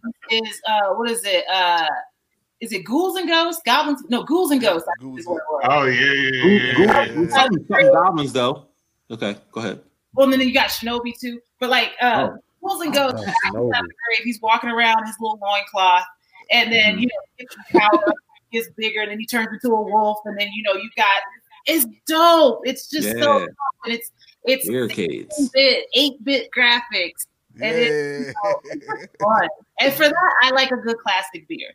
When my grandfather passed away, I drank PBR that whole year because that was his beer. And PBR is a reason why there was a BR on the end. They actually were a Blue Ribbon brand, and it's not a terrible beer. It's not as complex and interesting as some of these other ones. But I'm like, there's moments where you want to dip back into that too. So, that beer cave, concept. It's not here. I know the perfect investor. I know who to call tomorrow. Yeah, I'll get in on that. Okay, I'm serious. I know the perfect person. I've been asked to like do consultant stuff like here in Middletown. It's like that kind of stuff that we don't even have here yet. So that would be huge here in Delaware. If I were to, you're in Delaware? Yeah, I'm in Delaware. We all are. I used to work in Newark.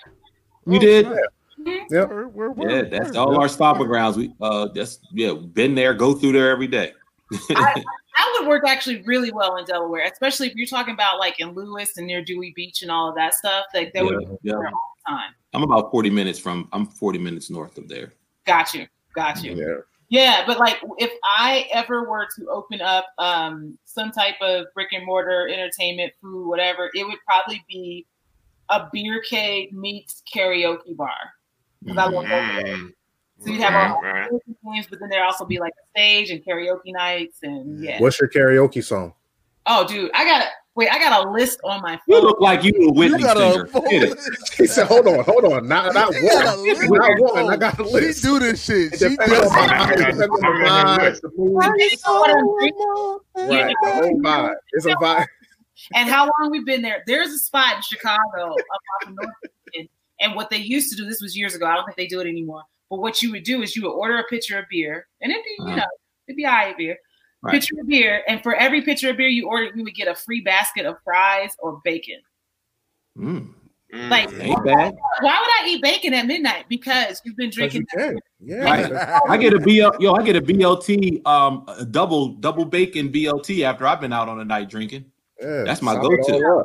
There was a spot called Blue Frog out in Chicago. They closed it years ago, but it was right up the street from Rock and Roll McDonald's. So it never failed. We would come out of Blue Frog, crawl out at like 2 a.m., having just burned the house down. Just, and it's a mixed crowd. So sometimes I might come through with pour some sugar on me just to make everybody feel. Hey, hit it.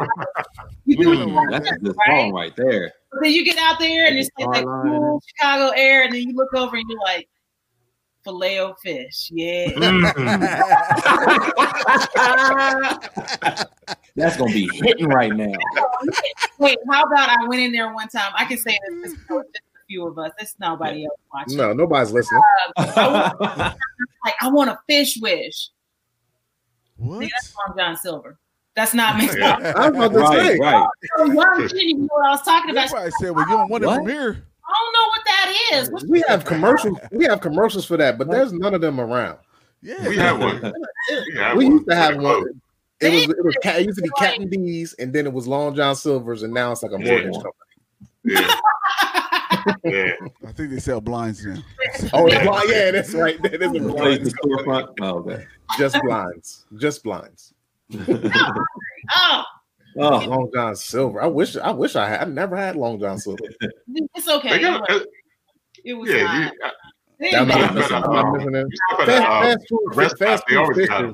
Fast food seafood is kind of weird. Yeah. No. You know what? AJ Fish again, a Chicago favorite of mine. It's basically your Uncle Leon in the back smoking a cigarette and frying fish. Well, this is when I was a kid growing up in Chicago. These are my fond memories of, what I would consider the hood, and I really love these memories. But like, you would go in there, they had like the double pane glass, the bulletproof glass or whatever that you had to order through with the holes. You had to get up high enough to get and then in the back frying the fish, and he basically had that cigarette, just kind of sitting right there. Like, you want the perch, or you want the. Yeah, how he talk without the cigarette falling out? Right, and it never ash. The ash never fall off. Dry, moist enough spot to hold. Well, the ash should be long as hell, and the ash don't ash until he say, "I'm ashing." I'm sure some of those ashes got in the cornmeal, and I'm sure it tastes good. I'm not even gonna lie. It'll be all right. It was a seasoning you can't find on the shelves. But they would get those you'll live long ass packs of Roman meal bread, which would be like that square bread that they have in like elementary school, like the pack. And grab them 2 slices. Yep, grab them 2 slices with that tongue. Oh, fancy. Bare hand. J&J, and we had a spot called Harold's Chicken, which is really going on in Chicago as well. Yeah, Harold's. In the 80s, they didn't have as many of them and all that. But it was, these were our local Black-owned places. And like Harold's would be like, they would have 2 liters of knee-high soda in the back, and they would pour it into the styrofoam cup. Like, they didn't even have a machine. They just would pour it in the styrofoam cup, put some ice on it, and hand it to you. Yep. And, like, that was Black commerce back in the day. They were shopping at the same damn grocery store we were. Right. We're going to turn this into the business. And sell this have y'all had mild sauce? Mild sauce. What? Just in terms, what? Mild? Is it, what's that? Other than a mild sauce, like mild sauce. So mild sauce on chicken is a rite of passage. It is, and it's not that it's hot or it's exactly what you call it. It's almost sweet. It's mild, but it's a flavor. And we got to get y'all some mild sauce. Where is this at? It's in Connecticut that does mild sauce. They have this chicken called, it was like a heart attack in a bag. You get this fried chicken. It's like these big ass nuggets, and then you can get mild sauce on it. It's really good. But Chicago Harold's Chicken mild sauce, I make my own because I'm not home as much as I like to be. But we're gonna have to get y'all. So this is a Harold's sauce. Harold's almost lives in other places, but mild sauce. I mean, you can get mild sauce at other places in Chicago, but Harold's is known for their mild sauce. I mean, you could do hot sauce on the chicken, but that mild sauce, what you do is you get the wings, you get the fries at the bottom of the basket. They put the wings on top. You pour over the mild sauce, and you take that Roman meal bread, sit it on top, so it sop up all that sauce, and then you just. Hey guys, this sounds like Walt. This sounds like Walt chicken. Does this sound like? Since you said you make it in your kitchen, right? This is what the internet says that mild sauce consists of. It said mild sauce is a combination of hot sauce, ketchup, and barbecue sauce. Is that kind of the same ingredients you kind of start with, or? Yeah. So barbecue sauce already has like ketchup and seasonings and stuff in it, so I can break it down and just season it myself. But yeah. Got you. Okay. This is definitely Walt's. When I go, we have a chicken place down here in Delaware that's local to Delaware, and it's not mild sauce, but I just call it hot sauce and ketchup. Just put hot sauce and ketchup on my chicken. And it's in the same bottle, like? Yes, it's in the same bottle, and I give me in the sandwich, and they put 3 wings on 2 pieces of white bread, and it's like I think Harold and Walt are brothers. And that's the beauty of culture, right? Yeah, this sounds so familiar. I can't wait to try Harold's. And all that, but yeah, it's a beautiful thing. I have to try. I haven't been to Walt's in years. Walt's was a grocery store, though, right? Like you talking about we got a wing shop called a chicken spot. You worked in New York. It was in Wilmington. There were 2. There are 2 restaurants in Wilmington. It's only 2 now. It was 3, but now it's 2. 3, yeah. Now it's 2. I haven't been to Wilmington in ages. I'm gonna have to get back. There's a spot called, what is it? The Blue Oyster, Blue Frog. Oh yeah, Blue Oyster. Blue Oyster. Is it the New Orleans spot? Blue Parrot. Oh, Blue Parrot is closed. They changed. It's a new spot. Hold on, not Blue Parrot. I'm talking about the place on Union Street. Never mind, at New Orleans. That was on Union Street. Blue Pear was on Union Street. Yeah. So are they? Is it still there though? Yeah, I think don't know. I don't know if they're still there. I don't know. The New Orleans themed restaurant on Union Street is closed. Oh yeah, so that was Blue Pear. That was Blue Pear. It's a different restaurant now. After I got a root canal once, I don't know why. Oh, bad idea. All right. Put me out, and then I woke up, and I was like, I'm so hungry, and my friend took me, and I was like, "Can you take me there?" And he was like, "Are you sure you want to eat that? Like, that seems really heavy." I got my Diablo shrimp. I don't think I finished it. I got my Diablo shrimp, and I was drinking. And I was like, "I'm off work, so you're driving me." Right, so I got it. Yeah. I had like a hurricane and some Diablo shrimp, and then I went home and slept it off, and it was great. Okay, all right. Okay, so Glad that story didn't turn out worse. That's Orion Brown with the travel box. There it is. I was in my 20s. I had that rock gut. I could just deal with anything. But yeah. That is true. In 20, rock gut. Can't do that. Rock now. gut. That I try sounds something great. like that, I'm out. Yeah. Yeah, me too. I'll put the kids out. That 40 hit you, boy. You can't do that shit no more. No, not at all. Not at all. Right around the corner from it. Like, I already know. We just gonna stop. Yeah. Well, I don't know. Orion, thank you so much for coming on. Thank you. Yeah, thank you for coming It's on. It's been a pleasure. It's been an eye-opening experience. We talked about everything today. Yeah, man. We touched on everything. If you ever want to come back, if you ever need help with anything, Bruising Banter is here for you. Dude, I got a whole case of beer now, so just have me back as much as you want. Man, right. See you next week. We could definitely swap. We could definitely swap some good flashback stories. Yeah, man. We could definitely swap good flashback stories. Ooh, yeah. A lot of those. Yeah. Especially now that she was in Delaware for at least in her 20s. Yeah, like that's wild to me. How often do we find somebody from that has been to Delaware, been through here, that actually worked here? Square, and every Sunday I would get woken up because they had some type of gospel jazz thing at the Rodney Square Park. Yeah. And because the building was U-shaped and I was right in the middle of the U, all of the sound would hit my window. So it would be like, Jesus is waking you up at 7:15 every Sunday. Yeah, Jesus was telling you wake up before. At 2 weeks later, you're like, I'm just gonna wake up at 6. I'm gonna beat the gospel. How long? When did you? When did you live in Delaware? I lived in Delaware 04 to 08, 09. Okay. Oh, okay. Yeah, you had a significant time down here. Yeah. Delaware. She like 1/5 Delaware. 1/5 Delaware. Yeah, like that. So I saw Biden doing all of his stuff down there. Yeah. Doing campaigning and all that, and down at the Chase Center. I used to work for Chase. Okay. At the waterfront, because there used to be a really dope restaurant at the waterfront that you could get it was like a bucket or a bowl. Joe's Crab Shack. No, not Joe's Crab Shack. Oh. It was next to it. It was a Iron Hill? sit down spot. And they had naked lobster where they would just basically tons Throw of that lobster on there.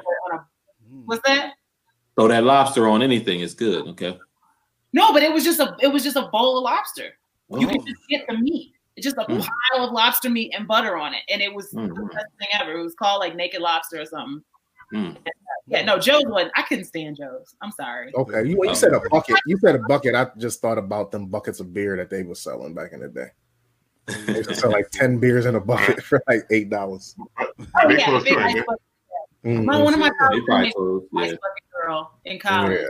Walk around with these big ass buckets of ice and beer and stuff. But Joe's I didn't like because they would always have snow crab and they're like pinky sized and you no meat in them.